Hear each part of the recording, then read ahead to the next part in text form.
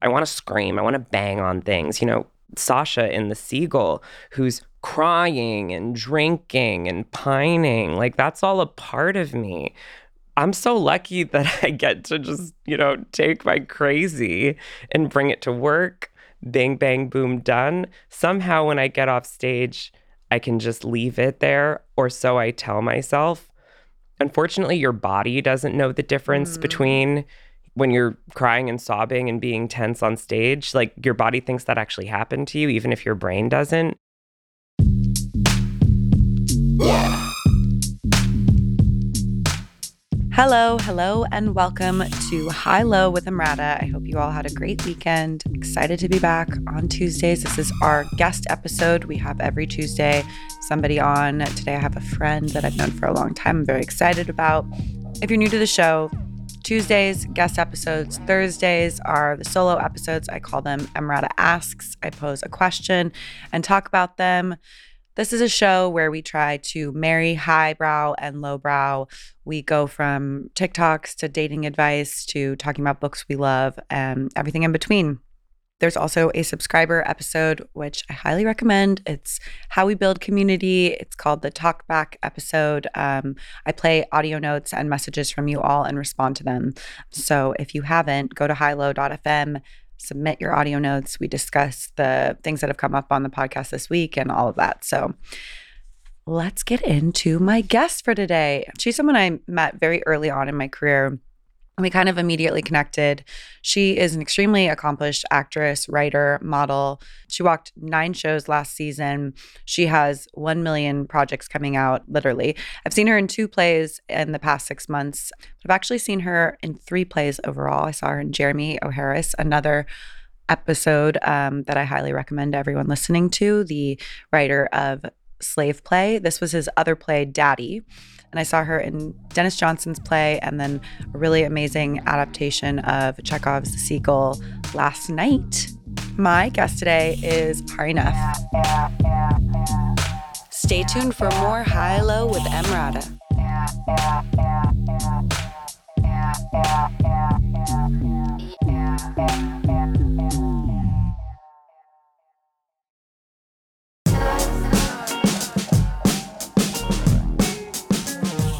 Welcome back to High Low with Emrata.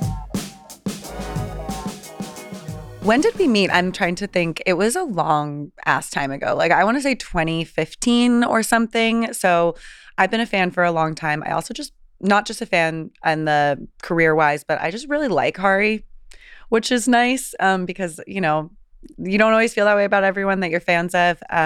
True. You don't, But I would sit down with her and talk shit any day. She is an accomplished actress, writer, model. She rose to prominence as a model, IMG, all of that. But a lot of people know her from Transparent, which she is incredible on. She's also starred in several other movies and TV shows, and the film Assassination Nation, which you were incredible in. I feel like you're just naturally political and you're outspoken, which yeah, we can talk a little bit more about. I kind of started as the outspoken girl because I felt like I had to be, but I don't really speak publicly about anything related to my identity or my community. I mean, I make jokes and I don't shy away from addressing it, but I've learned to do the advocacy in a way that is more private and less vulnerable. Tell me about that, because I do remember sort of when you first started out, in some ways I feel like you were used to represent things. Yeah, I was used. But also, I showed up. I mean, I turned a recurring guest role on a hot button TV show about trans life. I turned that basically into a much bigger Hollywood moment than a normal recurring guest actor would get, because I was just talking. And I think at that point the show wanted me to. But I also found if that's the first thing that people think about when they hear your name, and because of the world we live in, that's kind of what it got to be, and probably for the most part what it still is, I kind of just dialed it back and I'm like, look, there's only so much space in people's minds, and I'd rather just be seen and acknowledged and booked, respected for what I do and how I do it. Like, oh, she's a great actor, not like, oh, she's so inspiring. That's kind of where I would like to move. Well, you don't want to be just booked because of what you represent or like what the casting means. You want to be booked because you're a full person who has talent. Yeah. It's easier said than done, and I think I have a pretty realistic idea about what comes with the territory. Like, I understand that there are significances and there are a lot of people looking and watching and waiting, but it's kind of like my personal life, even though in other ways I'm a public person. And I realized that— What do you mean it's your personal life? I mean, it's just this very personal thing about me that unites me to, a lot of other people, but like actually not really a lot of other people. It's, we are kind of just this minority. And I don't know. I realized that I don't have to repost infographics and speak out about the things on Twitter or, what's going on in the country or whatever. I don't have to do all that. It's exhausting. It opens up conversations that are not relevant to, quite frankly, the things that I believe I was put on this earth to do. I'm good at like 3 things, and I want to do those 3 things. What are the 3 things? Acting, writing, and vibes. Oh, your vibes are good. Well, your vibes come into your acting. I don't mean like my energy. I mean just like, oh, that wall color is like, oh, or like, oh, remember that reference from that? It's, like clothes, like gay stuff. Yeah, you are quite good at it. I just started following your secret account. My secret. I won't say anymore, but there are so many good takes, and I'm like, fuck, I love this. Even just it's something you wrote about how there were so many skinny girls on the runway this season, and about how fashion brands tried to cover diversity even though they had no body diversity.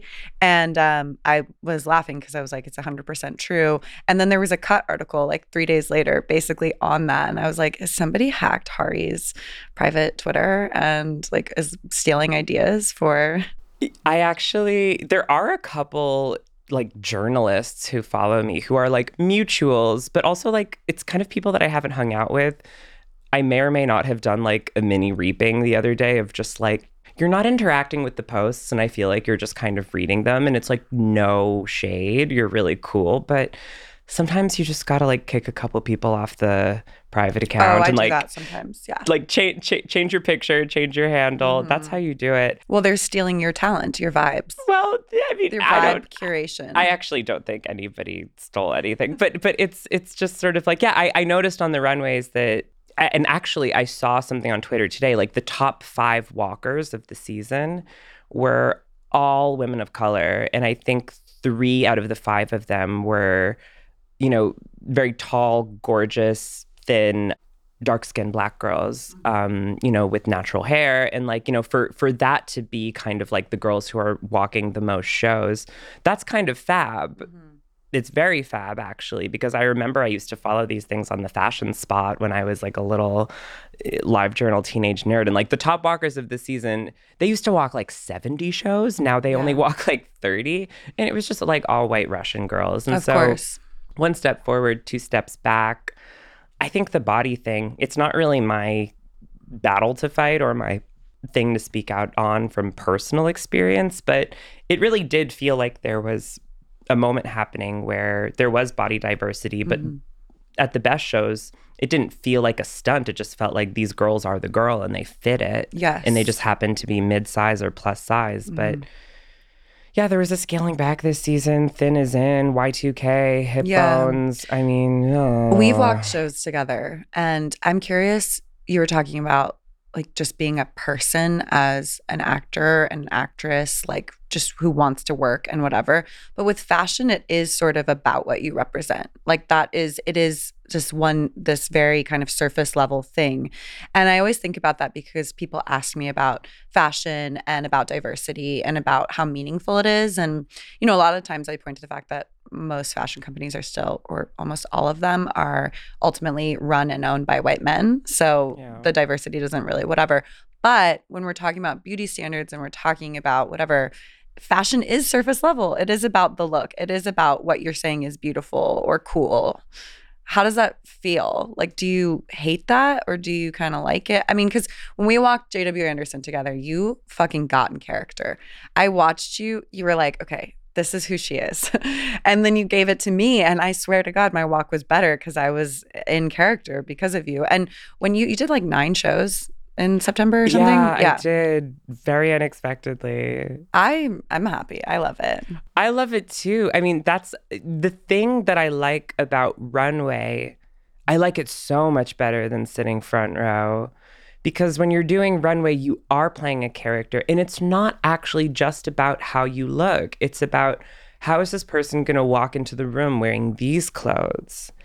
The fact that there is that gesture of personality and attitude that exists almost exclusively in a runway show, unless you're doing like, a fashion film. Remember fashion films? Anyway, the body in motion through the clothes, I think, is what liberates you from just feeling stuck in the look. When you're sitting front row at a show, you're you, but it's like not you. You're in an outfit that more often than not was chosen for you, or you chose from 5 options and they've got your name on the list and they're just like, oh, where does she belong? And that judgment process is never really made by people who know you. Mm-hmm. I don't really think the designers consult on that. Well, you're not a part of the production in any way. No. And in the vision, you're, representing kind of yourself, and it's like going to an event. It doesn't feel like you're a part of the show.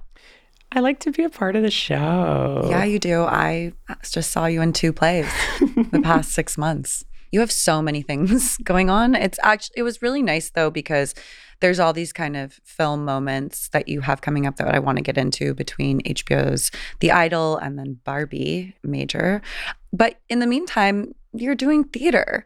And I was just thinking about talk about the personal and like being fulfilled, and why have you gone to theater? What do you like about theater? Let's talk about your journey with theater.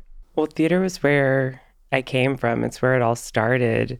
I was never a child actor or anything, but I did, after school theater at the JCC, Cutie. In middle school. And then I think in high school, I grew up in, a suburb of Boston called Newton, Massachusetts. And, it's like high taxes, good public schools. And I went to public school, and there was like good theater programs after school, a great theater, production unit, good teachers. I also did the speech and debate team. If you really wanted to like see if you could give it like that, there was opportunities. So I just kind of did as much of it as I could, and then I went to school for it. And you went to Columbia, right? Yeah, I went to Columbia, and I got my little BA degree in theater with a concentration in acting. My senior year was actually The Seagull. It's not my first time doing The Seagull. Which is the adaptation I saw you in last night. Yeah, it's my second time doing that show. Not the same adaptation that I'm doing now, but yeah, I mean, before I'm so happy I get to do this play now because it's directed by Scott Elliott. Prior to graduating, Scott had actually cast me in an off-Broadway show that theater. And it was this thing I was so excited to do. And then I got transparent, and I had to make sign your name in the Devil's Hollywood book. And I left the show and I went to go do the Hollywood thing. So being able to come back and do a show with Scott is fab. But what I like about theater most is that no one yells cut. You aren't like sitting around with your latte, like waiting for your coverage or to do this. You're not in your trailer. Once rehearsals are over and the play is up, you show up, you do it, and you leave, and you have to do it over and over and over again. It's deep and it's rich and it's extremely scary, and you only have 1 take per night. You can't do take 2 of the scene. So whatever crunchy bits emerge, and they always do, you just have to push through it. But also, I don't know, I'm a little kinky in that way. I like having all those people look at me. It makes me feel like I can reveal something. It's something about the event of it. Something about the event and the spectacle and the tension and the tightrope. It's sort of like what I was saying about runway versus sitting front row. I feel so comfortable like letting my personality show when it's like, here is look 34, not like Hari sitting front row. When it's like Hari sitting front row, you know, I'm like sitting there like a randomized sim, like, what am I doing here? Who am I? What's going on? No, Almost because you don't have a direction to a character to play, or it's vulnerable. You're exposed. It's like, yeah, I don't have a character to play. I'm so much more comfortable showing the crunchy bits of my soul when there's, you know, a little invisible sign over my head saying like, this isn't her, she's doing a character, or like, this isn't her, she's walking. So in interesting, a show. because I do think you obviously, you serve looks and you serve an energy. That's why when you said vibes, I was like, yes, you do bring a vibe to you wherever you go, but you're also really genuine and very much connected to your authentic self. So it's interesting to me that you kind of feel more comfortable when you're acting in some way, because you're not as your friend. Like, I get that, but I'm also like, yeah, but Hari's also Hari. There's some actors, you know, who just like don't give much when they're, or all they do is act, and it's like, oh, Jesus Christ, like, please give us a break in their real life, you know? And I feel like you very much are grounded in who you are, but then also have this interest and enjoyment in performing. I love it. And it's the arena where I can kind of use the things that really aren't useful to me in my day-to-day life. There's this amazing profile of Julianne Moore, I think, in The New Yorker. I think the title is something like A Beauty and a Beast. And it basically writes about how Julianne Moore plays all of these chaotic women on the verge, deep emotion, deep anguish, you know, drama. But her personal life is very serene and lovely. And it's kind of a portrait of a woman, if I recall correctly, I haven't read it in years, who's found a way to harness her chaos and her darkness and her tension and her explosivity and compartmentalize it all for her creative work so that there's not really bleed over into her personal life. Not like she acts as therapy, but yes. But there's an outlet aspect to it. Yeah. I mean, you know, in Des Moines, when in that moment in the show where it's all crumbling and we're all kind of like screaming and banging on things, I carry that energy around with me every day of my life. I want to scream. I want to bang on things. You know, Sasha in The Seagull, who's, you know, crying and drinking and pining. Like, that's all a part of me. I'm so lucky that I get to just, you know, take my crazy and bring it to work. Bang, bang, boom, done. Somehow when I get off stage, I can just leave it there, or so I tell myself. Unfortunately, your body doesn't know the difference between when you're crying and sobbing and being tense on stage. Like, your body thinks that actually happened to you, even if your brain doesn't. So there's definitely as needed self-care that you've got to call in, especially when I shot this horror movie last year, which is, it's going to make a festival premiere this summer, but it's still kind of under wraps. It's like, you know, I was screaming for my life, running from someone who wanted to kill me. And I made a sound that I've never made before in my entire life. And I realized after, like, that scream exists in me every single day of my life. And what a mitzvah that I get to let it out. Well, it's amazing to accept for dollars, period. I think there's something. Not very many dollars. Well, I'm sure theater isn't like, you know. No, honey, That's not where you're getting the checks. I'm not really getting the checks right now, babe. But you got plenty lined up. I have faith. My agents keep telling me to hang in there. I just like haven't been available for like, you know, the money moments over the past like 6 months because I've just been doing this. Fingers crossed, there's something on Option Now that would solve a lot of my problems. Okay, great. That sounds exhausting, but it was really just the process of like your body experiencing these things and then having to recover from it. We'll continue with Hari Nef after this break.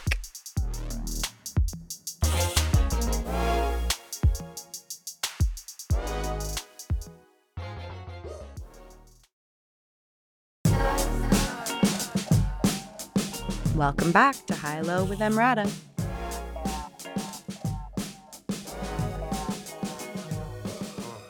I want to talk to you about The Idol. Can we talk about The Idol? Yeah. Okay. I think. I don't know. So, Sam Levinson's new show is coming out. It's premiering at Cannes. That is out. That news is out. Yeah. And that's exciting. I've heard a lot about the show's creative evolution and the production, and I want to know what your experience was like with it. My experience was, by and large, positive. I would not have been there if I didn't really want to work with Sam again, because I was coming right off of Barbie. I flew right from London to LA. I was exhausted, and I just really wanted to do it because there's no one on TV who's making what Sam is making. And I was there for about a month. I shot only really like a handful of days. The schedule kept changing. There were elaborate kind of Tetris-like scheduling things around Abel the weekend and his tour schedule. Also around Jenny, who's, you know, a global superstar. So is Abel, but I think he was touring mostly like in like North America at that point. COVID. So things were changing around a lot. Scripts were changing around a lot. Sam works in a way that is very felt and quite extemporaneous. You know, we would be given scripts, and then we basically stopped getting scripts and just started getting our sides. And then we'd get there, and Sam would just encourage us to improvise. And I think the bulk of, I haven't seen the show, but from what I hear, you know, a lot of what wound up in the show was improvisational. So Sam was definitely playing fast and loose with just like making the show.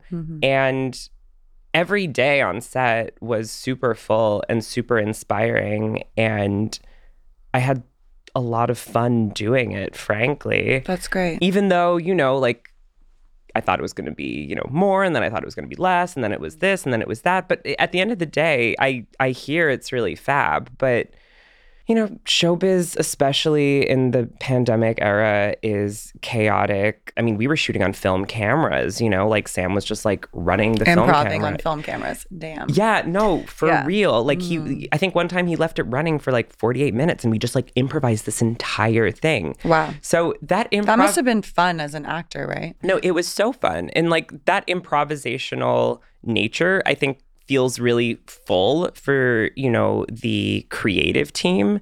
But, you know, I think at certain moments, like probably people were scrambling and, you know, the crew and like, I don't know.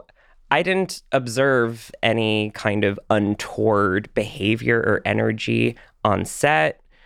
The changes in schedule were really difficult, but quite frankly, I've experienced that on every other shoot that I've done. Okay. Primarily because of the pandemic and COVID and people getting positive and them needing to switch the schedules around. And they were already working on, you know, I think a condensed budget because of the reshoots that everybody knows about.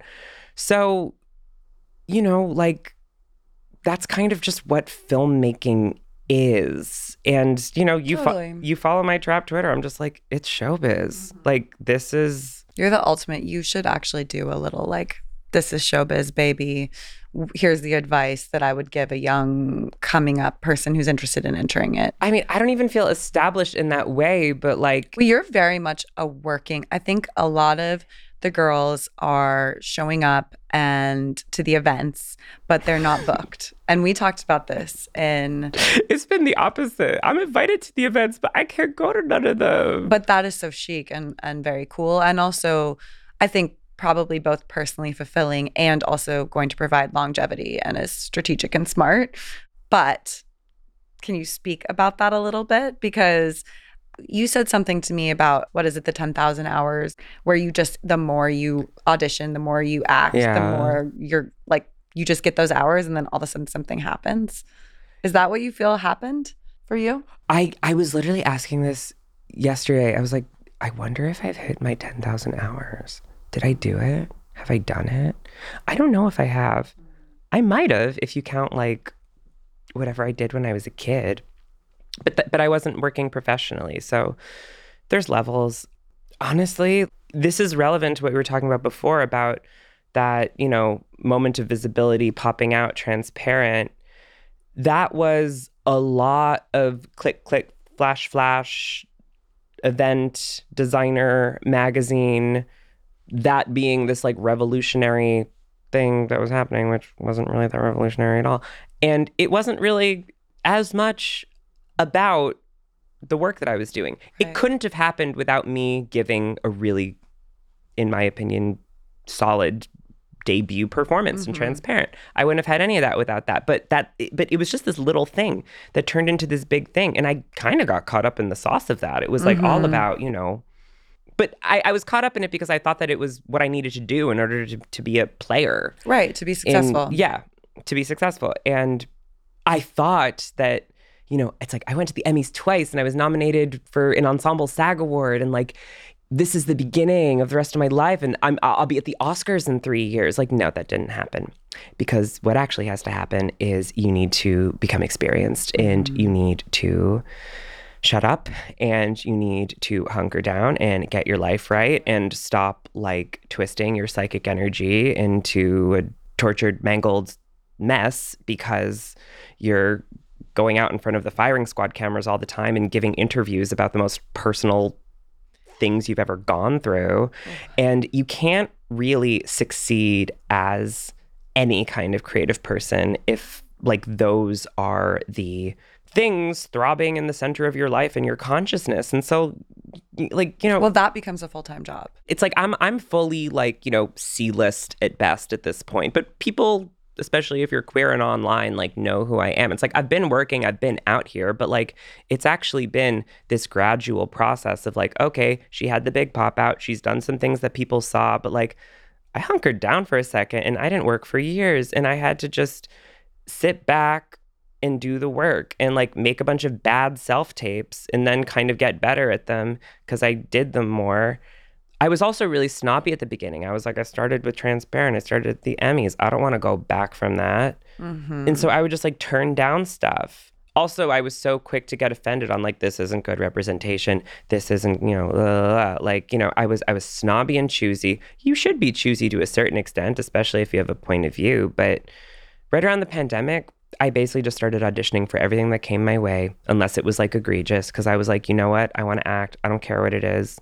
And even with Des Moines, the play that I did earlier, I played a trans character, very kind of psychedelic, hallucinatory vision of a trans person. So was everybody else in the show.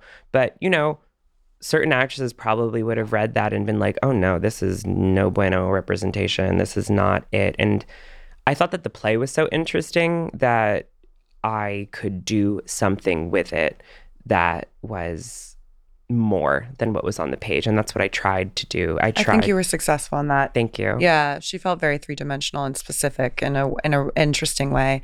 When I was writing the book, there was a Joan Didion quote I put as a background in my phone that was like, basically like, shut up and work harder and try harder. And that was, I can't remember, I'm butchering it, but it was the background of my phone. And every time that I would feel whatever, it's like, you have to just let go of, I think that, actually as a line from the play, like I think Parker Posey's character says something about like, everything today is about making a splash, and you have to focus on not making a splash and doing the hard work. We will be right back with Hari Nef.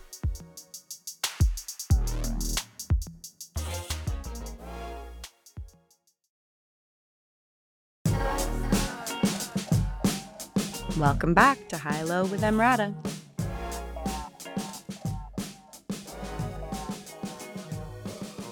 What about the Barbie movie? How did that audition, that casting take place? What's the story?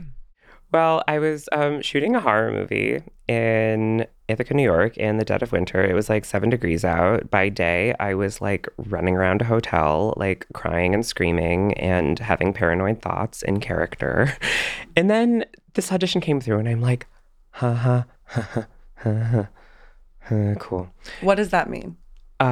What's the is when this got announced, I was like, wow, that would be the coolest thing that ever happened to whoever gets to be in this movie. I actually fully tweeted. You can like find the tweet. Jeremy O'Hara's tweeted like, Hari, you have to audition for this. And I was like, does Barbie have like a college educated brunette friend? Like, I was like, begging for scraps. I don't know. I don't think that's why I got the audition. I think it was a really wide net that they cast. I mean, what I heard was like all the girlies went up for it. That's amazing. Like, I love that. I heard that like literally everyone. No shade, but like, no, I love that. All the girlies went over it. It's nice when you're hard-earned part, It was one scene, no script. There was included a very specific section where it was like everything in Barbie Land is real to the people who are there, which was a call, I think, not to be like exaggerated and like, like no. Yeah. Like, I think that I was thinking about it just as much. I'm auditioning for a Greta Gerwig movie as I'm auditioning for the Barbie movie. Right, which is smart. And I made the tape with my co-star in the film, Gail Rankin, in my hotel room on a lunch break. And I got the part just from the tape. No callback, no screen test, no chemistry read. It was just one of those miracle things where like the tone that I identified fit what Greta was looking for. And then I was going off to LA to shoot the LA Law pilot, which did not go, RIP LA Law. And basically, like, before I left, my agents were like, okay, like, you got Barbie, but you're contracted to do this pilot. Oh, no. And the scheduling is really hairy. And we don't know if we can make this work because you signed this contract. And I was like, fuck. And so what I did was I wrote a letter. I wrote a letter to Greta Gerwig, Margot Robbie, and the casting director, Allison Jones. And I was like, thank you. I love you. Yada, yada, yada. I really need to do this movie. And here's why I need to do this movie. What did you say? I said, I would like to talk about the word doll. Wow. I would like to talk about the word doll and what that word means for me. And, that is brilliant. Bringing it back around, it's like, I'm not gonna like open up the trans conversation unless I really need to. And I was fully like, okay, what is a doll? It's a fake woman. It's the shape of a woman. It's a perfect woman. It's a plastic woman. It's also this word that me and my other straight trans girlfriends use to kind of refer to ourselves in a sarcastic way. Right. But also it's dead serious. Yeah. It's like a reckoning with the standards that we're held to. It's also, claiming ourselves as an ideal, but it's like, it's a joke. It's like the dolls, like it's Kiki voice. Mm-hmm. It's, and that word goes all the way back into ballroom. It's like, from Black queer culture. I think doll historically is like also a word, it's a specific kind of trans woman. She's probably straight.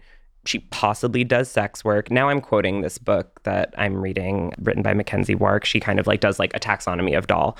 Doll is a word that's thrown around. And I'm like, like doll it's this poison thing that's like glamorous, but, confined in a box. And why is and this discarded and not treated with respect? Yeah. And this is the word that me and the girlies have chosen to throw around in relation to ourselves. And like, what's going on with that? So this is all in the letter you wrote to. This is a paraphrasing of the letter. I really want this to be a published essay about the word doll and your experience playing a doll. So I was basically like, look, like no doll is more important or globally renowned than Barbie. And I think that there is glamour and fun and celebration in this word, and definitely in this movie for sure, in this brand. But there is something kind of ambivalent and twisted if you actually think about what a doll is. And I also said, knowing what I know about, you, Greta, you, Margot, I don't imagine that this movie is going to shy away from these tricky little things. I don't think we're going to sweep that under the rug. I have a feeling that you're going to go in there. And I would love to be a part of it. And I don't think I wrote this in the letter because I didn't want to, manifest a negative outcome. But I had another letter ready to go where I was like, if it's not me, please cast another trans girl. There needs to be a doll in the movie about the ultimate doll. Yeah. There just should be. So what was their response, other than obviously giving you the part? But did you have continued conversations about the concept of a doll? Their response was them allowing me to get there like a week and a half late and shoot the movie. Amen. Good for you. That's another great lesson for people who are aspiring. I mean, that is an extra, a lot of people would throw up their hands. I think writing a letter like that to, a dream director, a dream cast is really intimidating. And I would probably be a little bit like, oh no, is this going to come off the wrong way? Will I be capable of really whatever? But it sounds you were able to do that. Yeah, I wanted the movie so bad. I didn't even know what role I was auditioning for. I didn't know. You were just like, I should be a part of this because I understand this idea and it's a part of my personal identity and I want to investigate it in a cool way. Yes, all of that, but mostly like I want to investigate this in a cool way. And I trust that this team was going to do that. And that's for sure, I think, what we're going to see. I read and also have known that you have played a lot of bitchy characters. And I read that you said in this audition, and actually last night I felt like the character was a little bitchy, but she also kind of softens and gets worn down in this really vulnerable way, that you didn't read the character for Barbie in a bitchy way, which is why you got the part. Yeah, no, that was a part of that little like thing that I read in the casting notice of like, these are real people. They're not this flattened, like plastic. When people think of the Barbie brand, they think of hyper femininity. And so therefore they think of bitchy or vapid or out to lunch or like super bossy or, misogyny, basically. I mean, it's kind of the thing with acting. Like you can always just take something at face value and take a person seriously, especially a woman. Like whatever she's saying, there doesn't have to be any irony to it. I think irony is sort of the thing. My friend Sarah Nicole Prickett wrote in this amazing essay that she wrote about Lana Del Rey and ultraviolence like many, many years ago, I think for N+1, like what could be more feminist than believing every single thing a woman says about herself? It's something I think about a lot, even on this podcast, because just we have people are so quick to write off the guests and anything they say, and not only because of the content of what they're saying, but also how they say it. And it is really difficult for me because I thought of myself as somebody who could identify misogyny and knew how rampant it was. And since the podcast has come out, I'm like, oh, it's so much worse. It's 3,000 times worse. And, the whole ambition of this podcast being high low is the idea of like kind of like identifying how we think of femininity so often as this like lowbrow, anti-intellectual, naive, ditzy bimbo thing when actually it just isn't. And it's going to be a long journey is what I'm discovering. But I wanted to ask you on that same vein, because you are good at vibes and because it's the theme of the podcast, high and low picks. I think the high pick for right now is just the book that I'm reading. It's called Raving. It's by Mackenzie Wark. I've seen her a couple of times at the raves. She's in her 60s, I think. And, she's transitioned later in life. And she was, a part of the party culture in and out of it, in the 90s and 80s, both in New York and I think also in Australia. And she is writing kind of an ethnographic account of kind of underground queer techno scene in New York right now, which is flourishing. And she writes, very kaleidoscopically, but also academically about like what a rave space is and, what the music does. She writes about this idea of letting the music fuck you, but also the way time changes, your relationship to time changes on certain drugs, and things expand and protract, and there are intimacies, and people bring so many things to these party environments, these thorny, intimate desires for release and for love and maybe for sex. In the grand scheme of things, I'm a weekend warrior, but like I came up through the warehouses in throwing raves in Brooklyn in like 2012, 2013. Like, that's where I was performing. That's where I was. What do you like about it now? Like what does rave culture and that culture give to you now? It's anti-hierarchical. And you and I were both in New York and going out during kind of like, the up and down One Oak era of like, door policy, bottle service, Manhattan, Hell. exclusive, money, money, money. It was because it was right when Instagram came out, and people, there stopped being secrets in New York City, and people started finding things out very quickly. And I think, it was so about like the fashion party and the seated dinner. Cool people, whether they're like, young and underground, or they're like, live in Manhattan and have cool culture industry jobs, like they want to be at the thing that feels like real and underground and authentic. It sounds so corny, and it is so corny. And quite frankly, this scene will probably befall the thing that happens to every other New York scene, which it gets too big or it peters out, and then people go, it's culturally mediated desires are just dictating what we want to do on our nights off. It's a space to release and to feel music and to feel, communion, both platonic and sexual, with people who are there to move their bodies, not to be seen. A lot of these parties are putting like stickers over your phone, kind of Berlin style. You think about like people going out in Hollywood in the 90s and how you see pictures of the celebs from that time just like out, like getting wasted. That's what you should be doing when you go out. You should be letting loose. And it's so easy to feel like you're on display living in New York and trying to have a nightlife. It's the end of privacy. It's little birds, but I will say it's funny talking about this with you, because at the Oscars after parties, like there are no phones and there's no pictures.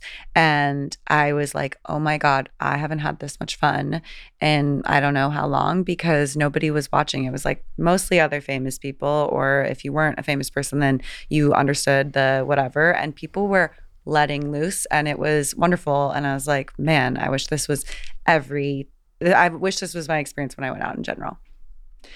I mean, I've been trying to go to rave with you for a minute now. I've invited you, and I know, you're like, but I'm a mother. I have to figure out like what if I'm coming home at 7 a.m. That's when my son wakes up. So I'm gonna have to figure that one out. Like, it's about to be a Dakota Ellen moment. Like, you were invited. It's true, I was invited, but I was also like, I'm tired. But he's getting older, and like I could miss a morning probably. Okay, your low bout picks. What are your low picks? RuPaul's Drag Race. I know that like it's so popular and people love it, but like I think I really need to come out right now. Like I'm like a deep, big old rotted super fan of the show. Like I kind of just watched the first 6 seasons on loop. Oh, actually, okay. Maybe instead of saying RuPaul's Drag Race, what I really need to wake up right now is RuPaul's 2007 movie that I watched very recently called Star Booty. Wow, didn't even know it existed. Right. Directed by Mike Ruiz, or as he's frequently introduced on earlier seasons of Drag Race, celebrity photographer Mike Ruiz.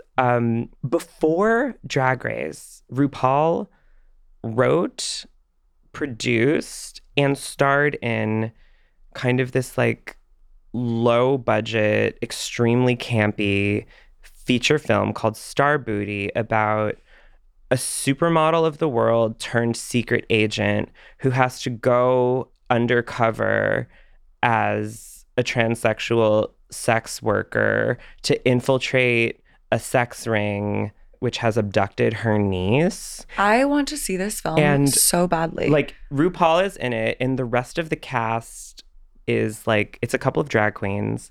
It's like a handful of like really, really gorgeous trans women. Amazing. Including Candace Kane, who's a legend, Miss Continental. We love her. And then the other half of the cast is like gay porn stars. And like, RuPaul says things in this that like you cannot even imagine him saying on Drag Race. You know, sex words, also sex work. There are like dicks like in the movie. Like, RuPaul is like holding a dick. There's like RuPaul is holding a dick in. I'm pretty sure there's a shot of RuPaul. Star Booty. Yeah, I'm pretty sure there's a shot of RuPaul. This is holding the most a dick. deep cut, lowbrow, amazing thing. I mean, I actually think highbrow maybe. No, I think it is highbrow. This could have been in the highbrow category. I think it has the potential to be like Showgirls. There's like a whole sequence of like RuPaul like while undercover as a sex worker, as a hustler. She goes home with like a leather sub who is like jerking off, and she's like stepping on his balls with like her pleaser pump. And like, I'm pretty sure it's actually happening. Right. And, you know, I love RuPaul. I think RuPaul is like it. I'm obsessed. The show he has made has like taken over my brain, especially when I'm doing theater.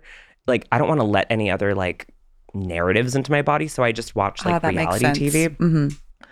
You know, in a way, maybe I would like hold off from like even talking about Star Booty out of respect for RuPaul. What's interesting is it doesn't square with how like family friendly her brand is now, but her brand also became very family friendly in the early 90s when she was, you know, going on talk shows and breaking out as supermodel of the world. So between those two moments of success, like before Drag Race, I think she was just kind of like, what's it giving? And decided to make this like gonzo, John Waters-esque. There's a bunch of references to Showgirls in it, actually, with like a bunch of transsexuals and gay porn stars. And it's like the most insane thing I've ever seen. Okay, I need to watch this, and I need it to blow up on TikTok and become a thing. And then I need you to host screenings and also to write an essay about it. I've literally talked about doing both of those things like in the near future. Can you please do that? Also, I just want to say in general, I know you're very busy, but I would really like it if you started writing more.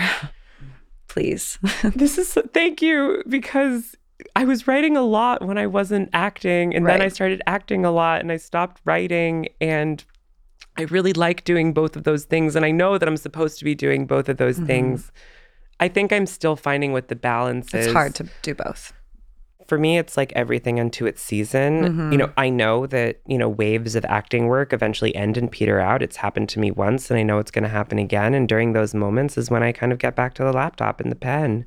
I just think your cultural criticism and talent for vibes is something that is very rarely paired with the skill for writing. So I think you should do that. Thank you. I mean, the ideal would be to combine what I do as a performer with what I do as a writer, and maybe like write something for myself or write something for other people to perform in.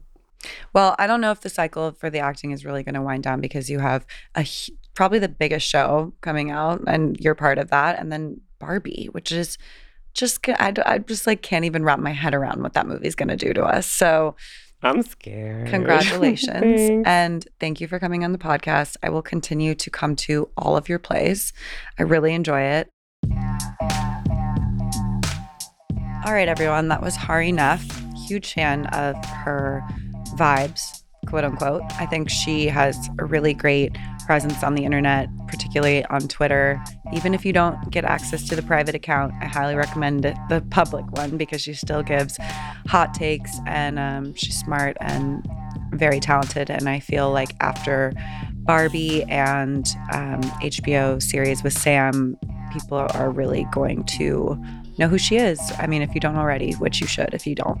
There's a lot of things we covered in this episode today. I liked when we were talking about being a doll and that kind of letter she wrote to Greta Gerwig and Margot Robbie. I'd love to hear from all of you about your thoughts on the episode. Go to highlow.fm. I'll be using those audio notes for the subscriber episode Talk Back.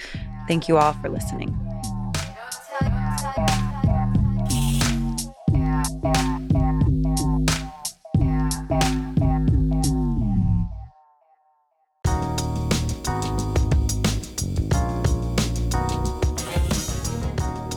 Low with Emrata is a Sony Music Entertainment, Bitch Era Media, and Something Else production.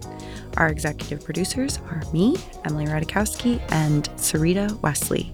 And our associate producer is Rachel Choder. Today's episode was engineered by Samantha Gatzik with original music by The Crystal Pharaoh. Thanks for listening.